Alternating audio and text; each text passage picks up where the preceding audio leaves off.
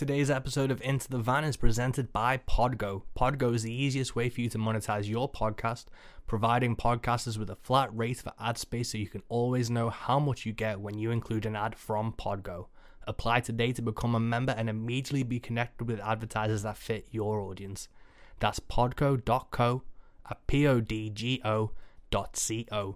And be sure to add our podcast Into the Van in How Did You Hear About Podgo section of the application. Rogue Radio, now available on Mixcloud at mixcloud.com/Rogue Country. Keep it rogue. Hey guys, welcome to another episode of Into the Van. I am Mike West and I can't thank you enough for tuning in and listening. Today's podcast is with Luke Hendrickson. I'm a big fan of Luke's. He's a Minnesota-based musician that I met through the powers of the internet. And he's such an interesting and great guy. And he brought out this new album called One Night at the Crystal Lounge, which is absolutely phenomenal. And I know you need to listen to this record. So if you can go over to his Bandcamp, you can pick up the vinyl. You can go over to Spotify or wherever you stream music. It's there. And Luke is definitely one of those songwriters you need to pay attention to. He has this country sound that is so warm and welcoming and familiar, but new and fresh and exciting, and it was an absolute treat to get to talk to Luke today. I don't know why, but at the 1 hour 20 minute mark onwards, for some reason the audio has turned into Making a Murderer style Brendan Dassey confession audio, and I have no idea what happened to it, but that's towards the end of the podcast, so stick around and stick through it because we make some great points and it's a great conversation. Once again and for always, we are brought to you by my record, The Next Life. The reception to it's been so amazingly positive that I'm so thankful to everyone that's listened and reviewed and bought copies and told their friends and shared it. And word of mouth is always the most important thing for music, for podcasting, for art, whatever it is. So be sure that if you give a shit about this podcast or you give a shit about my music, be sure to tell your friends, because that's how I find most of my music. That's how I find most of my podcast, is listening to my friends' recommendations. So please recommend The Next Life to your friends. I'm going to drop a track in here now.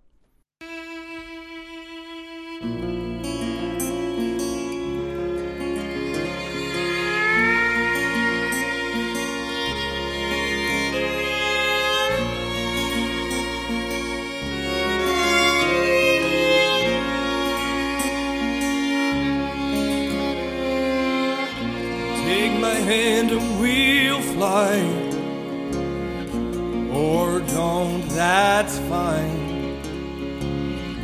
And I think I see this ain't about me, for all we are is all we are, and all we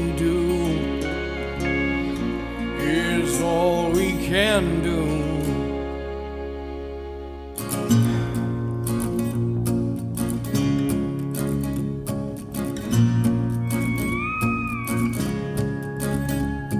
I think we're at a crossroad once again.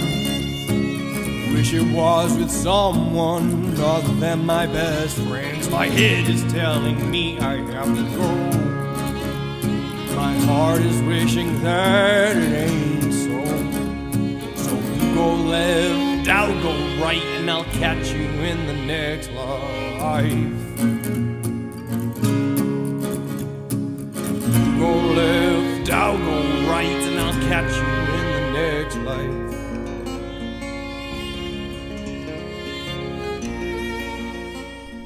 And I really hope you dig that.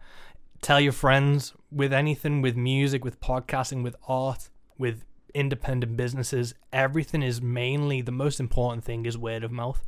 A lot of the things I found was because of my friends recommended me. I recommend a lot of things to my friends. So if you dig The Next Life, if you dig Into the Van, go tell your friends about it.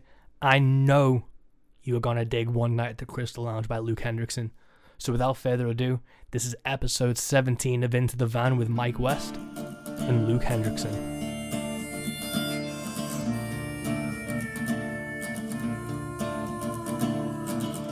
Welcome to Into the Van with me, Mike West. Thank you so much for doing this, man. I'm a big fan of it. One Night at the Crystal Lounge and your music and everything. It's been really, the evils of social media have been touted since social media has been around, and it's obviously there are these huge glaring problems we have to deal with as a society when faced with social media. But the thing that I've absolutely adored from it is I've got to meet people like yourself. I've got to meet like Noah Alexander from the Plot Hounds, and there is that level of connectivity that I'd hate to see go at the loss of social media and things. Yeah. Was there a question in that? I was just listening to you explain. With social media, do you find that the problems of social media and the negative things outweigh the good of it, really? Because I know obviously you connected with friends like Josh Bettis, and we've connected obviously through overseas and stuff. So we've got this amazing gift of being able to find musicians and people from all over the world that we admire and are fans of. But at the same time, it's obvious how degrading it is to society. Right. Yeah. I mean, I think at this point, especially when you lead into it like that, I mean, I would feel bad if I said the bad outweighs the good, because like you said, I get to meet you guys and just any number of people from all over the world and this country, and it's all in how you personally handle it. I guess social media, I've probably been around it for what year is it? 15 years, with MySpace and then Facebook and all that. And so, yeah, I think we're, of this age, probably evolving right along with it. I noticed some bad, traits and patterns in myself when using it, and letting stupid arguments and stuff, drive me crazy and this and that, and, arguing with strangers about things. So I've really tried to tone that all down, because at the end of the day, for me, it's got to be about the music. And that's become, the last couple of years, especially since I kind of went full time with this, it has been overwhelmingly positive to come around to that, the social media, because for many reasons, it's allowed me to travel. It's allowed me to play music and share my music with others and hear music from so many other people. So yeah, I'm gonna choose to say that the good is outweighing the bad, but that might not be true for in all cases. Yeah, I think there's a lot of people, and I see it on my timeline with like my mates and things, and they get dragged into every single online battle. And I try and tell them to just delete them, just like block them, delete them, move on. And I get the argument that it's like their obligation to call out what they see as reprehensible. If someone is being obviously like racist or bigoted on social media, there is a moral obligation to try and like confront them. But at what point is that confrontation just going to diminish your own mental health? And I'm a lot more on the side of fuck them now and just like block them, delete, and just carry on with my life, because everyone kind of argues on Twitter and thing about like people getting kicked off Twitter for whatever they say and stuff. And I always kind of view, obviously, freedom of speech is a huge and important thing, but that doesn't mean you're free of consequence, and that doesn't mean you have every single platform available to you to do that. So if they think that getting blocked on Facebook's a impingement on their freedom of speech, I couldn't really give a shit, because Facebook is a corporation and I don't have to have you on the page and account I've set up to hear your bullshit. Right. Yeah, totally. Yeah, I've definitely just learned to sort of just skim over things and let some stuff go and just not get dragged into it, because I've definitely done that in the past, and yeah, so I feel a lot better, letting stuff go and just focusing on the music. And with like social media, so you went being a musician full time, was there a conscious shift in how you viewed social media as a tool? Like, was there anything you specifically went, I need to focus on this now for my social media, or I need to try and connect to this? Or did you have like, I want to hit 1,000 followers on X? Pretty much none of that. I just kind of, the way I used it changed along with, I mean, I was learning as I went, as I still am learning as I go. I mean, I've been promoting music stuff on there for, well, pretty much forever, because I've been in different bands and stuff, but it was never come see us Saturday night. It was never a full-time thing, and I was never putting out my own music to share. So no, I'm still trying to figure it out. I don't know what I'm doing. Yeah. No, I have like a marketing background, and I go to like as many seminars and webinars and meetings as I can, because I love trying to wrap my head around not necessarily the manipulation of people on social media, but how people get engaged on social media is a really interesting thing. And the most infuriating thing for me has always been, if you post your music that you've put your heart and soul into, 6 likes. If you're lucky, you post a picture of a dog or just something, and it just goes basically viral. And you're like, where the fuck were you when I dropped this video? Right. No, totally. I mean, everybody's contending with that. And then it makes you feel pretty helpless, you know, because then you can either, I've seen that, and then I've tried to, you know, post something different with a little bit different wording, or put a different, you know, something that stands out visually or whatever. But I haven't been able to pinpoint what the heck I'm supposed to be doing that's going to make Facebook or Instagram, you know, happy or whatever. I don't know. Maybe I should have a seminar with you. I don't know.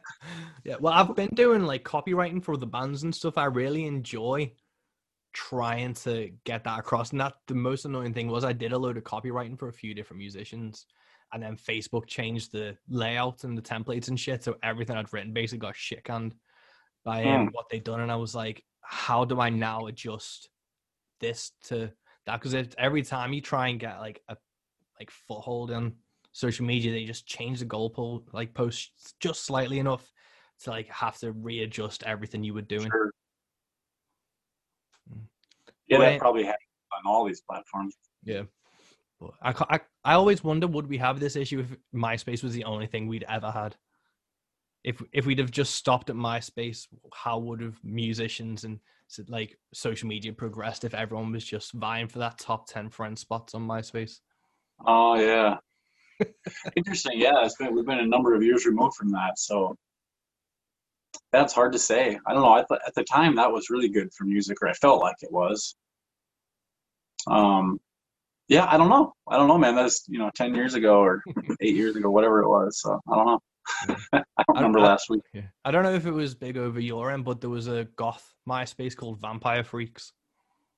No, I don't know about that. No. So like me and all like our little like metalhead mosher like community were all on Vampire Freaks as well as MySpace, and then Bebo popped up and it got too much, and I was just like, I'm fucking done with this.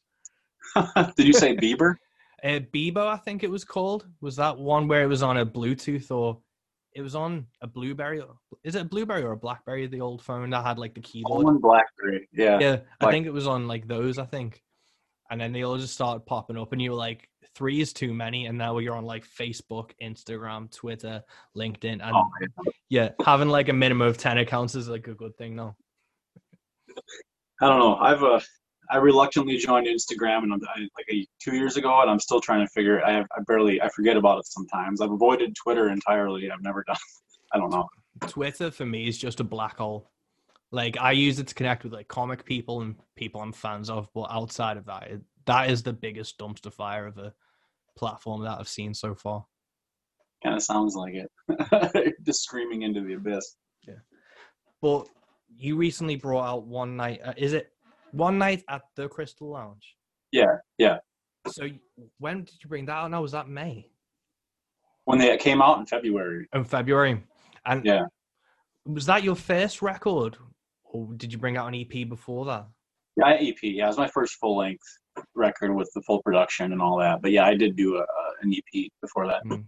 And what was the reaction when you brought out your first full album? Because I always kind of think everyone brings out EPs, and that's like a great kind of like showing you firsthand and being like, this is what I'm capable of. And then the full album seems to be like the big hill that's like, this is where I'm planting my flag, and this is what I'm going to be. And like, what's the reception been like for you since then? Yeah, I would say that's probably actually accurate, because the EP that I did, I mean, it was songs that I had for a number of years before I was ever had any notion to actually really record anything or try to sell my own music or do anything like that. So I made that EP. It was just like a few months prior, it just made sense finally for me to, because I was playing a lot of shows around here, just little local gigs at bars and breweries, and it was starting to make sense financially. So then I started booking out of state a little more, and then booked like a week tour, and I thought, God, I got to have something. So I just recorded this little thing in my friend's basement, and so that's all that was. I mean, I'm happy with it, and for what it was at the time, it's good. But coming to the full length album was like, yeah, you're right. It was a whole different thing. I felt like I had a lot more to be proud of, because it was just a much more involved process, and the reception was great. I mean, I think I did a Kickstarter, like the crowdfunding thing, and I think that I was kind of hesitant to even do that because I don't know. I don't like asking for stuff really too much, but once I talked to some people who had done it successfully and it made sense, so getting people involved in the Kickstarter, financially, I think that really helped generate some interest and get people involved, because once they can see the progress of that and they know they've got like a little bit of a stake in it, in the project, I think it helped create a buzz. And when we released it, I mean, it turned out really well. I rented out this really nice venue here in town, a newer venue, state of the art, good sound system and good venue. And we sold a lot of tickets, and it went even better than I could have imagined. So yeah, things were on track to go pretty good, and then a month later, everything shut down. So yeah, well, I think that's like the hardest part. But then I think, because I brought out an album in August, and it's kind of lucky, not lucky. It's people say, "Why did you release it then?" And it's like, well, what else am I doing? I can't gig, so I needed to do something. So this me, and I assume yourself, something to push that's not just gigs. It's like, well, I do have a full album here that you can go listen to and enjoy while I'm not playing any gigs. Absolutely. Totally. Yeah. And I've talked to people who have, from both sides of that. It's people who have stuff ready to go, but they go, I don't really want to release this now because I can't tour on it. And other people, I think, like myself now, I've been writing other stuff, and I have kind of a feeling about releasing something else soon-ish, is that, what else am I doing? I might as well try, because otherwise I'm just spinning my wheels, posting about the same songs I've already posted about and trying to promote things that I've already tried to promote. I think it's beneficial for people to try to stay creative through all this. Yeah, 100%. And going back to before the EP, when was it you first started picking up like an acoustic? Because I know you had like metal bands and you were previously in those bands. How long ago was it where you picked up an acoustic guitar and was like, this is the countryside that I want to be able to get across? Well, to that, and probably about, I think, 2009 when I started trying to think of what it was. I don't know. In the early 20s, I sort of latched on to country music, and I always played bass in all the metal bands and stuff I was in, and I never really dinked around with learning chords on a 6-string at all. And then I don't know, I was on my own time listening to a lot of old like Hank Williams and stuff, and singing it on my own. And then once I figured out that I could, I guess I can sing this stuff okay, maybe I want to play guitar with it. So I started just practicing in my bedroom, and eventually I learned a few songs, and I was putting stuff on YouTube. So that's how I know what year it was, because you can go back on this old YouTube account that I'm locked out of. I can't even get into it. But there's videos on there from like 2009 or something of me singing a Dwight Yoakam song or something. And about 2009. Oh, cool, man. I was going to ask, was it because you have a really distinctive voice that to me is like quintessential country, and it's got that like uniqueness and warmth and openness to it that's really receptive, and it goes perfectly with the music. But was it obviously coming from rock and metal bands? I did the same thing, and it's you have this bravado or idea of you need to get something across, and openness and honesty is not really part of the metal front, if you will. So when did you start singing this type of stuff and being like, oh, this is more akin to what I actually sound like? Well, I mean, I guess I've always kind of separated the two, because I never, like, I wasn't a singer in any of those bands either, but I think if I'm trying to think about when I realized that the lyrics or the content you know, of some of this country music, how it related to me is when I finally gave it a chance. I mean, it was there all along. I grew up rural, you know, I grew up out in the middle of cornfields, you know, in southern Minnesota. And, but I just rejected country music as a teenager, you know. None of my friends listened to it, and I wanted to listen to AC/DC and Pantera, and, you know, I just didn't care. But once a switch flipped, you know, and once it did, I don't know, I just latched onto it. The honesty, for the most part, simplicity, you know, the realness just really struck me. It was a while, you know, probably a couple of years before I actually started to really write anything on my own. And that's ever evolving too, you know, so. Interesting, man. And it seems that there's been not a wave of people, but there has been a trend of metal fans and metal artists and metal influenced people going toward country music. And it's even, you look at people like Brent Cobb or Benjamin Todd and Robert Henry as well. He was in metal bands, and it seems to be there's like a trend or a wave happening of artists realizing that they can properly express themselves in country music. And I'm hoping, because I've been on Twitter, which obviously is a dumpster fire, but I still, for some reason, stare at it, is there's always these negative connotations and perceptions of country music. And even I saw someone 2 days ago talking about country music not being for them and not enjoying it. I think it was like, if you get rid of one genre, what would it be and why would it be country? And it was like, I commented on it with your track Good With A Gun, and I think I included Gangsta Grass on it as well, because they've just got the #1 bluegrass record. And it seems to be, it just resonates. I think if you get to like maybe early 20s, that's when it hit me. And I don't get why it's hitting at that age, maybe for certain people who had a metal background, because it seems quite common now from the more different artists I speak to. Well, whether it's, you know, that's a thing I've noticed that for a long time. I mean, when I started going to like Hank 3 shows, you know, he used to play around the States quite a bit, and I saw him, I think 4 times.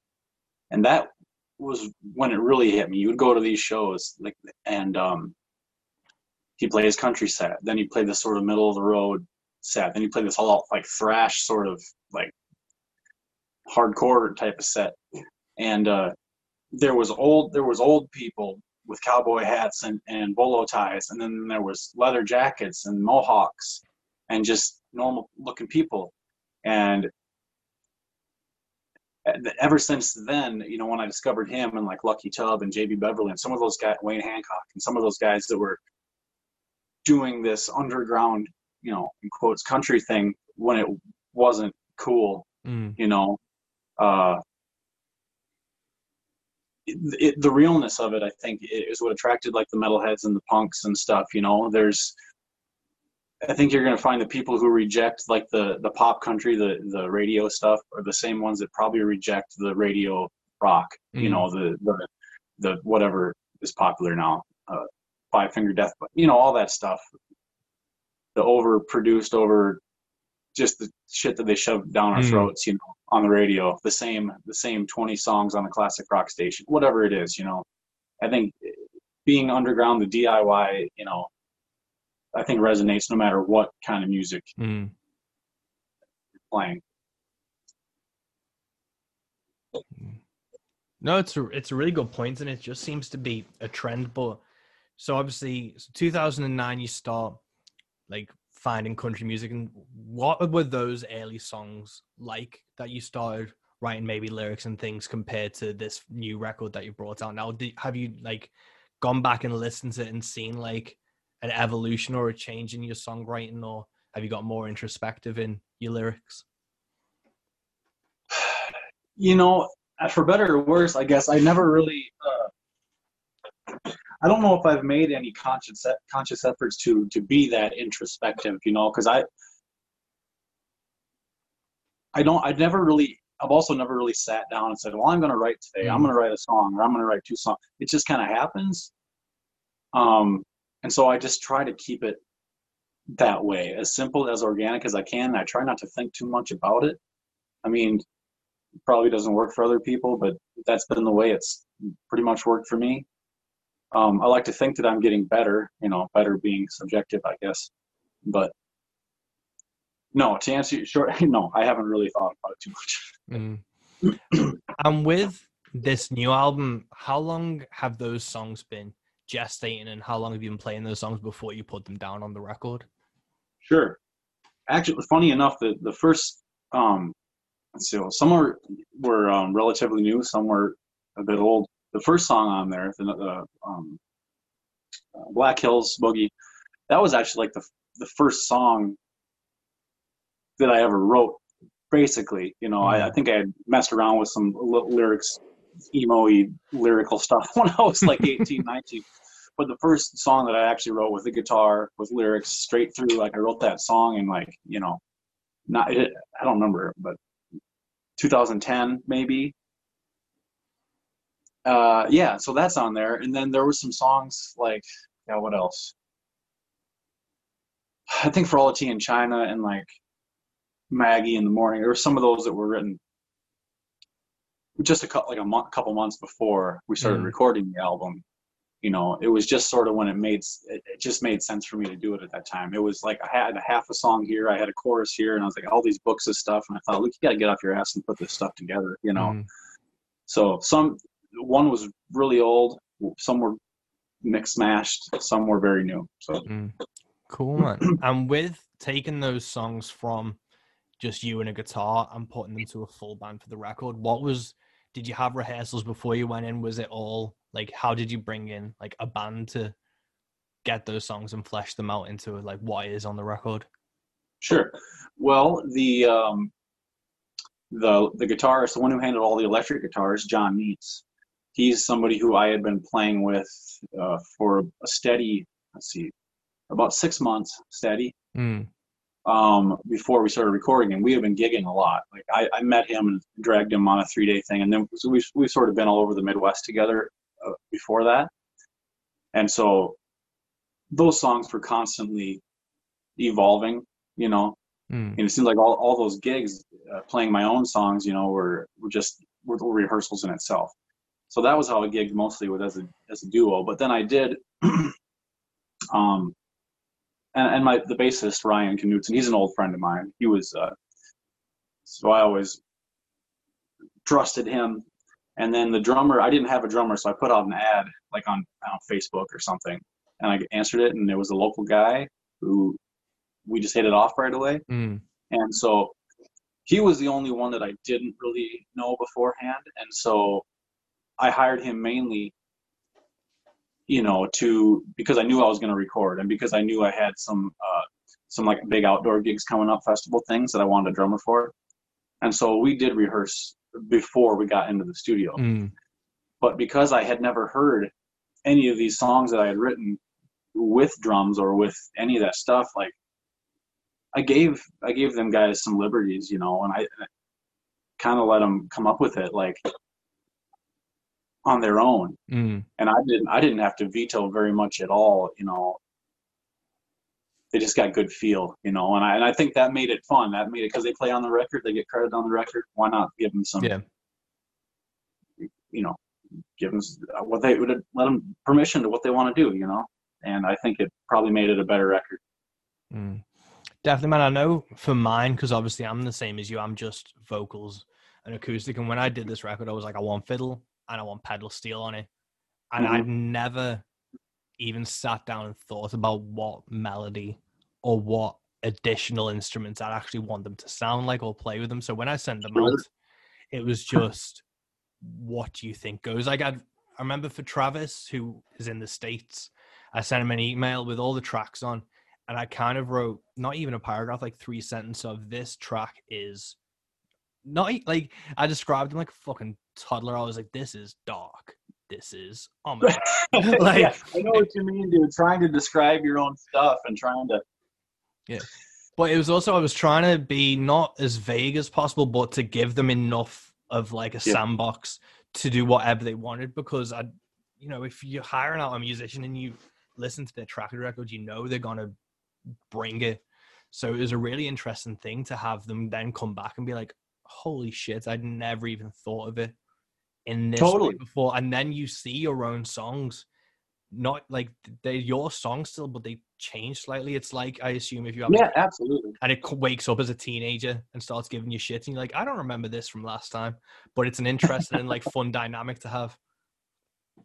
When you say that, it makes me think like it would almost be a disservice, to the musician to say, I don't even know what it would be. I want you to play this note, this note, this note, and this note, and that's it. Well, I mean, I guess there's people for that, but I think it's a disservice to their talent, and the work that they've put in and stuff. If you don't allow them a little bit of that creativity, because like you said, you let them do it, you hear it back and go, oh my gosh, I never could have thought of that. Or so, I mean, the possibilities are just endless, for the notes played and the snare hits. I mean, just all of it. Yeah. And how long was like the rehearsal project for the record before you went in and recorded it? Again, it wasn't really. I knew Nate probably just a couple months. I mean, but it wasn't even really strict rehearsals. I mean, we were rehearsing 4 gigs, knowing that we were going to record this stuff too. So I mean, I'm pretty loose. Excuse me, pretty loose and a little bit lackadaisical and a little bit aloof sometimes. So as much as I might have thought that I had a pretty good idea of how things were going to go when we got in there, it was a lot of working on the fly too. I mean, except for my stuff, the guitar and the vocal stuff is like, I know this. Yeah. But even if we would have rehearsed it to death, I mean, I still would have probably just been like, hey guys, do whatever you want, And how long was the recording session? So I did 5 days in June.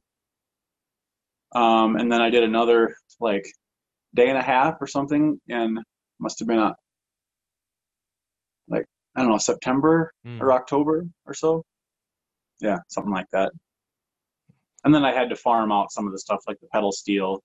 He's up in like Minneapolis area, and there's a violin on the one track, and she's down in Texas. So yeah. Cool, man. And with the recording, did you do it like as live as possible with all of you in the same room, or is it like you vocals and guitar and then layering it on it? Because I know for mine I did everything separately, and it was really weird to have just the guitars and then sing over it and then start building up. So I think for the next one I definitely want to play and sing at the same time, and then try and get it as close to that as possible. Sure. So no, we did it in layers. I did just to get the drum tracks first, we did like these scratch tracks, So I just sang and played. We knew we weren't going to keep those tracks, but we just to a metronome and just so he had something to build the drum sound around. And then once that was done, then I did my actual acoustic tracks. And then the lead guitar came in, and then the bass came in, and then all the other stuff. And then I sang my final vocals. But I mean, I've never really done that before, so I was kind of willing. It was weird. It does feel weird, like you said, to sing with this thing clicking in your ear and these headphones, and you're in this secluded room where it's just like, I don't know, there's no air, and I don't know, it's weird. But the guys at the studio, very professional and know what they're doing, and they're just fantastic. And I trusted those guys, and I'm like, I'm willing to learn. I'm here to learn. I'm here to. So, like I said, maybe next time we'll do it a different way. Who knows? Yeah. But for now, that's the way it went. And yeah. Cool, man. And after that, you brought "Good with a Gun" was the single, wasn't it? Because I remember hearing that a while back before I think the record came out. Was that was that always gonna be like the single for it? Did that just seem to resonate more with you? Was that a personal favorite off the album? Well, yeah, it's the one that had probably gotten the most feedback. And a single. I mean, as far as here's my new single, it's not like I was it was just a taste of something, you Mm. know, to put out. It's not like, you know, radio, here's the new hit single of 2020, here's the blah, blah, you know, listen to this.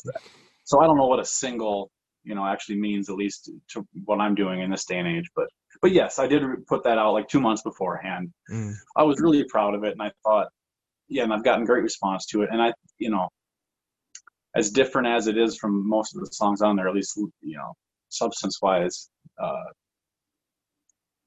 it did start to become more of a favorite of mine, you know, and it's a hard one, you know, and so it took a while, but it was all that I got permission, you know, to be proud of it from hearing from other people, you know, who got something out of it. And so it started to feel a lot more important to me as time went on. And so I felt like it would be a good introduction. Yeah. Cool. And what was the like songwriting process behind that song? What was the initial idea or thought? Like, was it the lyrics, or what was the actual like seed where it clicked for you for that song? Sure.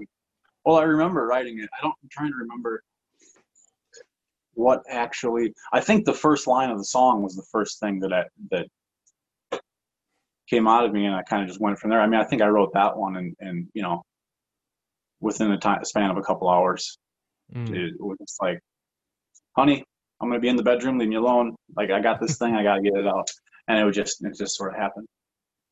But yeah, it was the first line. I'm pretty sure I just wrote that down. I'll never forget that day, because I was thinking, you know, it's true to life for me, and so it really wasn't that hard. I mean, it was difficult to write, but it wasn't hard to write. I mean, the words came out pretty easy, you know.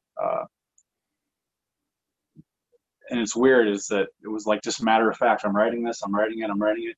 And then when it came time to actually fully sing it, you know, in its entirety, that was it. I had a couple of hard moments with that one. But yeah.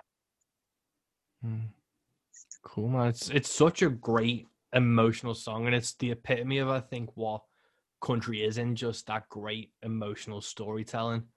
And it's really sweeping, and with the band as well, it just gives it this like level and depth to it that's just so fucking great. Thank you. I totally agree. I mean, I've heard from some people who thought, you know, I played that one around for probably, I don't know how long, 6 months, 8 months before it ever got recorded, maybe longer.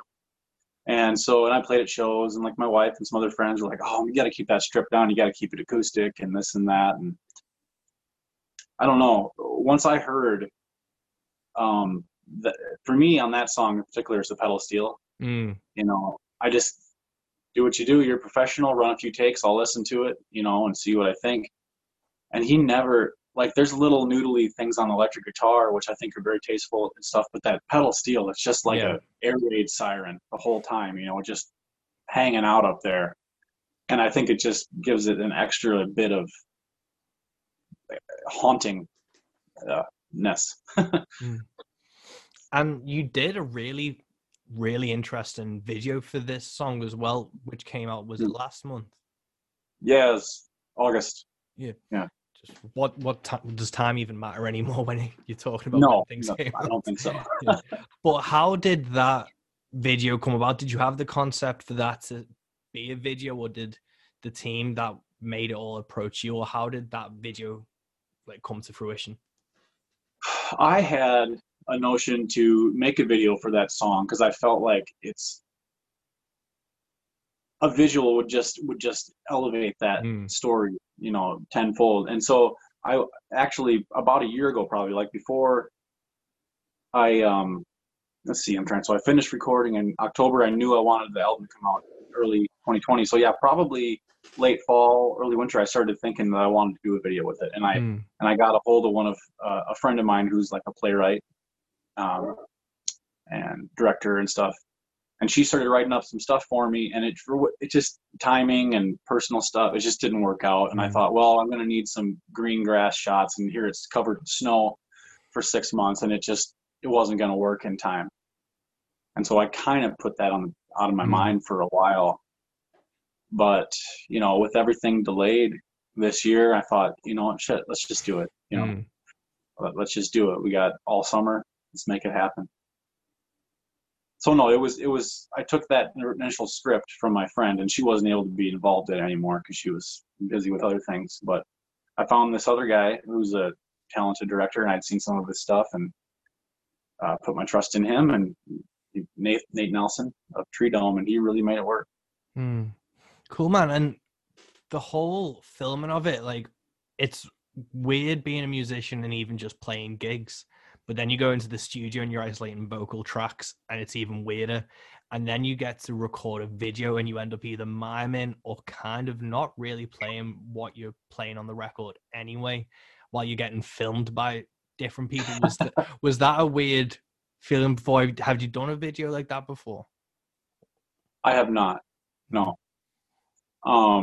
So I wasn't, and it is weird, but it was a very comfortable setting. And I mean, there was only one guy, the guy who produced it and filmed it and directed it. It was just one guy, one camera the whole time. He did all those shots himself. And so I wasn't exactly lip syncing either. I mean, like I was singing. I thought, I'm going to actually sing this. I was just playing along. He was playing the song like on his phone or whatever. And I was just singing it and playing it to get the mouth movements and all that proper. So it wasn't too bad. I just sang that song, 3 or 4 more times. So I've done that 100 times. So it's all good. Come on. I did a video and I had my phone playing while I was singing along to it. And for some reason, I just couldn't get the fucking timing right. So I'd be playing and singing and then it'd go to like the quiet part and my phone would be at like 20 seconds ahead of me. And I was like, fuck's sake. And I was trying to catch that thing. And it's such an awkward, like weird thing. And it's when you like, I'm going to pick up an acoustic guitar. I'm going to do some gigs. You don't realize that at some point you're going to be getting filmed singing this song in some way that's not a gig. And you're going to be taking photos out of somewhere that's not a show. And it's a really weird thing that you know consciously and logically as a musician, you're going to be taking promo shots. You're going to be filming a video or something. But when you're actually in it, you're like, am I the biggest fucking poser in the world for doing this? And it's like, you have this kind of like, or at least I do, I have this internal battle of why can't I just do a gig? Can't this just be a show instead? And it's, you have to I don't know. Yeah. I'm just taking it in stride. I mean, I guess that was my first thing I've ever done. I mean, I can see what you're saying with that too. Like, I don't know. But then it's all in like the video editing too. I think if I had known that it was going to be the camera's focused on me, that's what you're going to see the whole damn time is me. I would have probably been a little more nervous about it. But I knew that it was just going to be a second here, 2 seconds there of me or the guitar or whatever. So I didn't really sweat it too much. Like it was fine. Cool, man. Well, what I really enjoy with your video and what I'm hoping is I think that Good With a Gun, not only the song, but the video, I think they've set a standard, at least from my perspective, of what independent country music should be. Because we have like videos, obviously, of people playing and, there's always like from the phone video of people recording and stuff. And I don't know if people think it costs a lot to do those type of videos. Obviously, there's money involved in it, but to get a good quality video isn't going to break the bank really anymore, especially if you get someone to work with who knows you. And your video was so well done and so professionally made that it really truly, I think, has set the standard for what should be going forwards. Dude, that's that's super awesome compliment. I don't really know what to say. I mean, I guess if that's the case, I'm really proud of it too. Let's not, get it twisted. I'm really proud of it. I'm really happy with the way it turned out, and I think it's good as well. I don't know if I'll personally go around saying it's standard, but I'm glad that you're saying it. Feel free. You don't have to say it. You can quote me as saying it. I will quote you as saying it, yes. And then you'll get away with it. You'll still be able to be humble from it. Well, now that I just hope that more people continue to be able to see it. Then, if it's as good as I keep getting told that it is, it's just, I think it probably one of those things where it'd just be a shame if it just sat there in the abyss of YouTube and never got viewed by anybody else. So thank you, Mike. No, it's interesting in what your video did, and what I'm trying to hope to do with this podcast and stuff is there's so much amazing new technology out there that you can embrace and put together something that looks pretty professional. Like, it's never been a better time to be an independent creator, really. You've got access to pretty much what the pros do you can find it for fractions of the price. Because even if you look at Western AF or Gems on VHS, what they're using isn't a massive rig or a massive production budget. It is all pretty much all DIY. And you just need to be able to embrace those technologies and a willingness to. Yeah, or surround yourself with people who Yeah. who do. Network Yeah. always helps. Yeah, I like that Gems on VHS. I've that's a really cool little series, and it makes me curious about submitting something for that. But I gotta look into that more. Oh, you should 100% send something to them. Like, they'd eat you up, man. That'd be awesome. But with networking things, obviously you're Minnesotan based, and for some reason I've found like 5 or 6 different artists from Minnesota. I don't know what's in the water up there. There's obviously like yourself and Tate McLean and Eli Gardner and the Plothounds. Is there something about that state which is inherently not necessarily country, but it's inspiring to artists like yourself? Have you ever sat around and talked about the odds of you all being from this area with it? I mean, it's just, if you found 5 of us, that's fantastic. I think the Midwest in general, it's, majority rural. I think a lot of us I do know Tate. I've seen Eli Gardner's name. I don't know him, but I know the Plothounds. I wanted to I'm probably diverting here, but you mentioned Noah and the Plothounds at the beginning of this. And I know they toured over there in Europe. Was were you part of that? Yes. So they came over in 2018 for a few dates, and the same thing with you. Me and Noah like met on like a Facebook group. I can't remember how, but he was sharing a playlist, and I just said, "Oh, check out one of my songs." He put it on his playlist, and we added each other, and we just started talking from there. And then they came over to the UK. I managed to get on 2 dates with them then, and then weirdly enough they were meant to be touring with another band in 2019, and I was on tour with that band in March when they were meant to be coming over in July. So I was like, oh, you're touring with my friends the Plothounds. So I ended up some stroke of fucking luck bullshitting my way onto that tour with Blackwater Conspiracy and Plothounds. So yeah, they've been over twice, and I'm really fucking hoping they come back because it's super fun to get to hang out with them. Yeah, they're a fun band, and they're from, they're based up in the Twin Cities area. They're not too far from me, but I first met them probably 5 years ago or something. I mean, we played this. I was in this cover band, for a long time, bar band, and we opened this show with some other bands from down here in the Plothounds at the Lee's Liquor Lounge in Minneapolis, and I got to know them a little bit after that. And we've done some shows since I kind of went out on my own. And yeah, I just was curious about that because I like those guys, and I don't know, and he's a stand-up dude. So, but yeah, as far as Minnesota, something in the water. I mean, yeah, we got a lot of lakes and everything. It's like 10,000 lakes, something here. Fuck. But I think you think of southern states, whatever, I guess, or traditionally, but I think all those lines are pretty much blurred anymore. I mean, it's a mindset, and it's just, and I suppose people from the city could probably write country music too, as you don't have to be rural. But yeah, for whatever reason, here we are. Here I am talking to you. Yeah, it's interesting, man. I think there is a stereotype and a perception of country music being a southern thing, and obviously that is a big chunk of it, and that's where a lot of the stereotypes lie. But it kind of makes it harder to be not necessarily taken seriously as a country artist, but to try and get the same traction when you aren't from there, because people will still assume you are. And then you have people singing in southern accents who aren't from there, which then muddies the water even more. And it is, I'm a country artist, but I'm not from the country. I'm from like a town right next to Liverpool City, so I'm not, rural. I had Alex Tempest and Josh Bettis explaining to me the difference between hay bales and straw bales the other day, because fuck your country problems. What did Josh, that fucking guy cracks me up. We were, I've messaged with him quite a bit actually, and I said something to him. I can't remember what it was.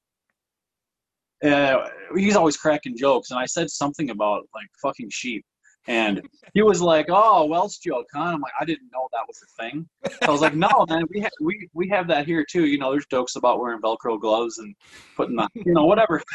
And he's like, "Oh no, yeah, that's the thing where the rest of the UK, you know, gives the Welshman shit about that." Anyways, he would probably know, right? But it, like, going back to, you know, the non-sheep shagging conversation, like, country is like a state of mind and an aspect that I think gets overlooked, and especially for like cities in the UK, which isn't obviously, you know, steeped in country lore that people would necessarily consider. There is a history of country music, but it's not as run deep. It kind of muddies the water with Celtic folk and stuff. But have you seen on like your travels and tours any like friction, or like have you come up against those like perceptions or prejudices from people in like the Midwest or when you've toured further? Oh, such as like I'll be setting up for a gig and I'll have some people come up and say, "Oh, what kind of music do you play?" You know, I'm like, well, I guess I always say like country-ish, you know, because you know, learning some lines. But yeah, you'll definitely get some pushback, and I go, "Oh gosh, I probably won't stick around," or "Oh, God, if you know any, whatever, you know." I don't even know. Do you play any Def Leppard? Do you play any whatever it might be? Yeah. So you do get some pushback. "Oh, you're country. I like everything but country." You know, that's always a thing. But whatever. I mean, I used to let things bother me sometimes, but I don't really. You know, I'm just gonna sing whatever. You don't have to sit here and watch me if you don't want. You know? I'd rather have 2 people there who gave a shit than 100 who don't. So. Yeah, 100%, man. I think country is still not necessarily as known here in like the mainstream. So whenever I show up to a gig with an acoustic guitar, people always kind of either ask me where my loop pedal is and if I'm going to be doing Ed Sheeran stuff, or they just think I'm going to be doing Oasis covers for the entire night. So I'm like, you definitely are going to have a good time if you think I'm here to do Oasis covers. But the worst thing I've ever had to deal with, I've got a poster on my wall from it, is they marketed me as an alt country musician, which is true. I do consider myself an alt country musician, but I was in Belgium and someone had got their wires crossed and they'd thought alt country meant alt right. Oh no. Yeah. So obviously, like, I'm aware of what I look like and how I look like. So I'm pretty aware that I fit into what a stereotypical alt-right person may look like, with the 6'2", white, long hair, beard. So I get why people would have that misconception. But when someone came up to me and was like, "So you support Trump?" and I was like, "Oh shit. 1, I'm British. 2, no." But it was a really weird thing. But then it shows how deep ran that kind of like, not prejudice, but that assumption of country music. And then if you put alt in front of something now, what that kind of like connotates as well. Yeah, no, I've definitely just like so many of the places I played are rural, and I grew up rural, and yeah, I'm singing, you know, roots country music, and I look the way I do too. You know, I'm a tall guy too, and I, you know, whatever, some shitty tattoos and beard, and so yeah, it just makes you know, I could be standing at the urinal, you know, and have somebody say just the most ridiculous thing to me, you know, racist stuff, whatever it may be, just assuming that I'm one of them and I'm going to instantly agree, you know. And I've had to look at it, a lot of people, and be like, what makes you think, you know, what makes you comfortable enough to say that to me, you know, that look the way I do? Like, no, that shit ain't happening. Yeah. So, yeah. I forget what the original question was.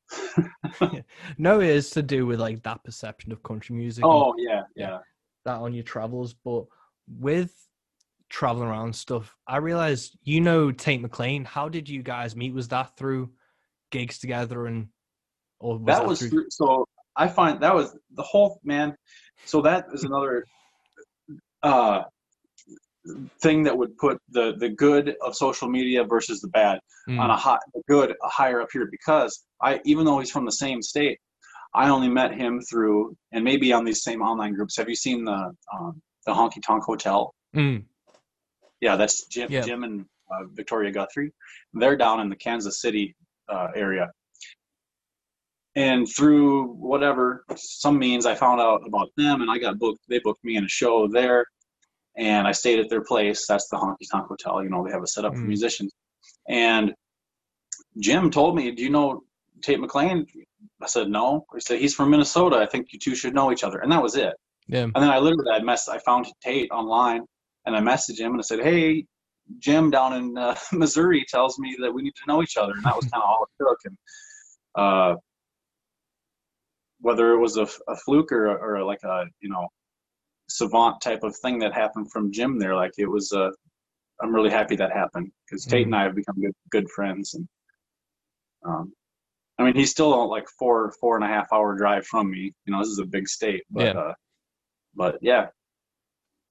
So I've only known Tate a little over, about a year. It was, a little over a year. Yeah.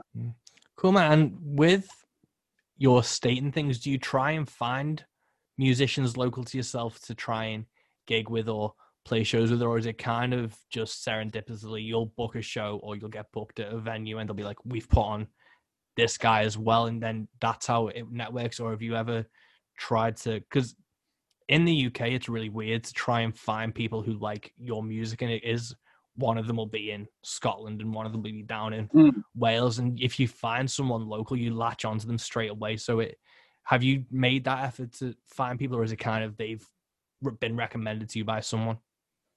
Both. Both. I mean, I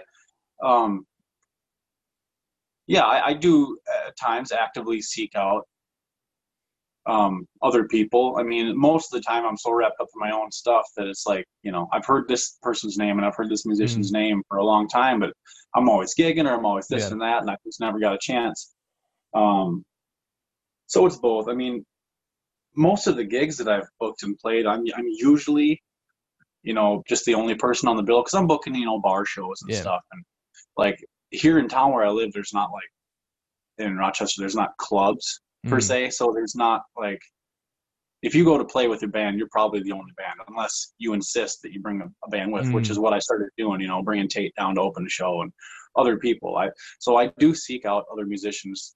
I try to help people with tours, in normal times, other like-minded people, and try to put them on shows of mine if I can. But it's a mixed bag. I seek them out. I've been sought out. I don't take any of it for granted. Yeah. Cool, man. I think that is the important thing, to not take it for granted, because I remember in Liverpool, there isn't like a country scene. There isn't anyone playing the type of stuff I was playing. And for ages, it felt like I was just headbutting a wall trying to break into a scene that just didn't give a shit. So I started just like going further afield and finding different artists. Then I started finding, people down south, or I'd travel to like the Netherlands to play and actually get somewhere. And it was like, oh my God, you just have to try and just keep headbutting the right places, not just, if it's local, it doesn't have to be so local. Just try and expand your horizons a little bit and you'll eventually find someone. But I think, because you're saying it's a 4.5 hour drive to Tate, who's on the same state, it's only like, if I drive 4 hours, I can be in another country. So I think the UK mindset's quite narrow in terms of that. So it's, especially for UK, you just have to kind of expand your perceptions and viewpoints to just try and get out there as much as possible. But what has it been like gigging? Because you've done a few bar shows recently, haven't you, around your area? I have done, I mean, a few, not much. This summer has been all outdoor stuff. I mean, I had a residency, like every Wednesday in July at this brewery here in town, which was great. And I haven't had many bar gigs this summer, actually. I'm trying to think of what I have done, but it hasn't been much. Mostly I've done a few backyard parties and like a wedding and just whatever whatever I can take. And normally I'd be playing a lot of bars. You're making me sad, man. But what's it been like with the weddings, like the outdoor gigs, and especially like the back door or the back like the parties and things, what has that been like in terms of reaction and things? I assume people are just kind of starved for music. Sure. Well, I mean, it's not anything. I've always done that stuff, you know. If so, it's not an exception. It's just become the only options, you know. But no, it's been great. I mean, it's been people that I've previously known, you know. So it's been all good. It's been all good. Cool, man. And you said you were looking at recording some more stuff or getting some stuff out later this year. Is there a concrete plan for that? Do you have the songs written? I have the songs. Yeah, I have the songs. It's just shit, man. I mean, I could sit here and bitch, I suppose, but my mind is just it's in like 20 different places, and then it's depressed, and then it's anxious and worrying about. So yeah, no, I have the songs. I have a basic idea of what I want to do. But yeah, nothing concrete. I'm not. I don't even want to speak too much to it but my initial thought is that I don't think I'm going to do like the full production like I did, for drums and the whole thing, possibly light percussion, whatever. But it's got more of a theme. It's more conceptual. This thing that I'm doing, and it is going to be an EP because I've got this little bit collection of songs, and I have some other songs that don't fit in at all. My brain's been going like a split personality. I've got like these drinking, you know, rowdy like drinking songs or whatever, and then I've got this handful of songs that are moodier and more somber, you know, just a totally different theme. And I considered maybe a side A, side B, but I thought, you know what, just to keep myself moving and keep producing, I'm gonna do this EP first. Cool, man. And with like the rowdy drinking songs, do you approach them necessarily any different to how you'd approach the more somber stuff? Is there a process? Not really. No, I don't even know what my process. I just like I said, I've never been like, I'm going to write a song. I'm going to write 2 songs. It's whatever. It just happens. I don't know. I don't know. There's so many variables, man. Like sometimes I can write a really serious, sad song and, you know, whatever, and it just happens in an hour. And then you can write this pretty simple, kind of silly, you know, rowdy thing. And then I've got a chorus and a verse, but God, I need another verse, and I just can't come up with anything. So I just put it aside and I keep looking at it every month or whatever, and nothing. So I don't know. I don't really have a process, man. I wouldn't do good in like teaching a songwriter's course or anything like that. I think it's really weird because songwriting can be commodified and mainstream, and it can be like cranking them out like, you know, Motown or Music Row or whatever, but it's really weird. That's why I've been enjoying talking to songwriters like yourself, because there's not necessarily a formula or a process behind it, but you still consistently write songs. So there's a subconscious process to things that I really enjoy. Over this like hour talk, at some point, if we like look back, it'll be like, this is the process, like in quotes. And it's just not necessarily chaos, but it's a lot of just inspiration from different angles. Sure. Mixed with time, basically. Oh yeah. Well, yeah. I kind of thought, yeah, time is a big one. I thought when everything, you know, when March came around and everything was shut down and, you know, just the whole calendar was just erased, you know, wiped away. I thought, well, at least, yeah, it might be a good time to probably get some writing done. Probably get some shit, man. You know, I'm home with my kids all day. I need a quiet, you know, there's no quiet moment in the house. And just, so you start beating yourself up. God, I should have written a lot more, you know, and I don't know, we're just hard on ourselves, I think, in general. At least I am. Yeah. Most songwriting artists and musicians that I know.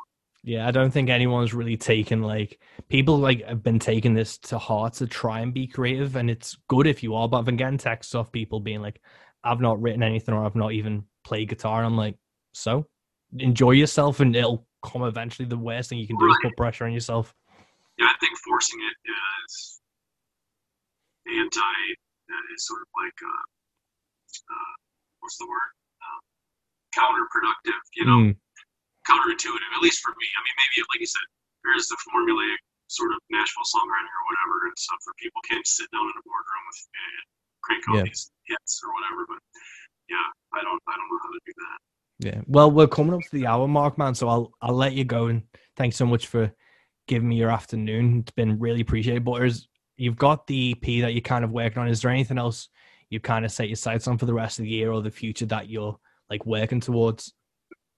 Man, I'm crossing my fingers that, I don't know, that we start getting our shit together and we could resume normal gigging, you know, to some extent, or to some more frequent occasions. So it's been kind of hard to plan anything really. So no, aside from this project that I do have at the front of my mind now, I know that's kind of taking up the forefront. I mean, I'm waiting on the one night at the Crystal Lounge. Like I have that. Well, I think you ordered, or you were talking about it. I got that on vinyl coming, so I am still. There's been some problems in production, blah blah blah, but that's finally. I think now it's finally on course again for the third time. So I'm looking forward to that. I got to try to push those records out. You know. Yeah, that's probably about it. And driving myself crazy. Yeah. Cool, man. Well, I know I've got a few UK pre-orders to be throwing your way to get some shirts and some vinyl. Awesome, you guys have been awesome. I want to talk for another hour. Yeah. You guys, God, I can't say enough. I'm just glad that I hooked up with you guys, the Rogue Country. I want to shout that out. I mean, I saw that your podcast just, you know, you kind of linked that up with them, right? Yeah. That's awesome. Yeah, I want to keep talking, but I got shit to do too, I guess. Well, what I'll do is I'll get another hour booked in with you when you've got your EP coming out. If you hit me up, we'll do another hour of this, man, because this has been an absolute treat, dude. Yeah, cool, man. Cool. I'm not good at these. I don't feel like it. So thanks for getting some words out of me. No, this has been awesome, man. It's been great, but I'll let you go and enjoy the rest of your day, dude. Thank you so much. Yeah, you too, man. Good night. Thanks. Take care. Bye. See you, Mike. And there we have it, guys. That's episode 17 of Into the Van, Into the Bag. I'm so happy that I get to do all these things. And Luke's such a great guy and an interesting person to talk to.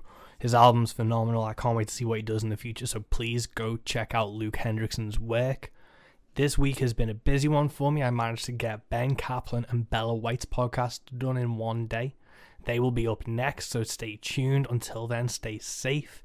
Listen to The Next Life. Listen to Into the Van. Go leave us a review on Apple or Amazon or iTunes or wherever it is.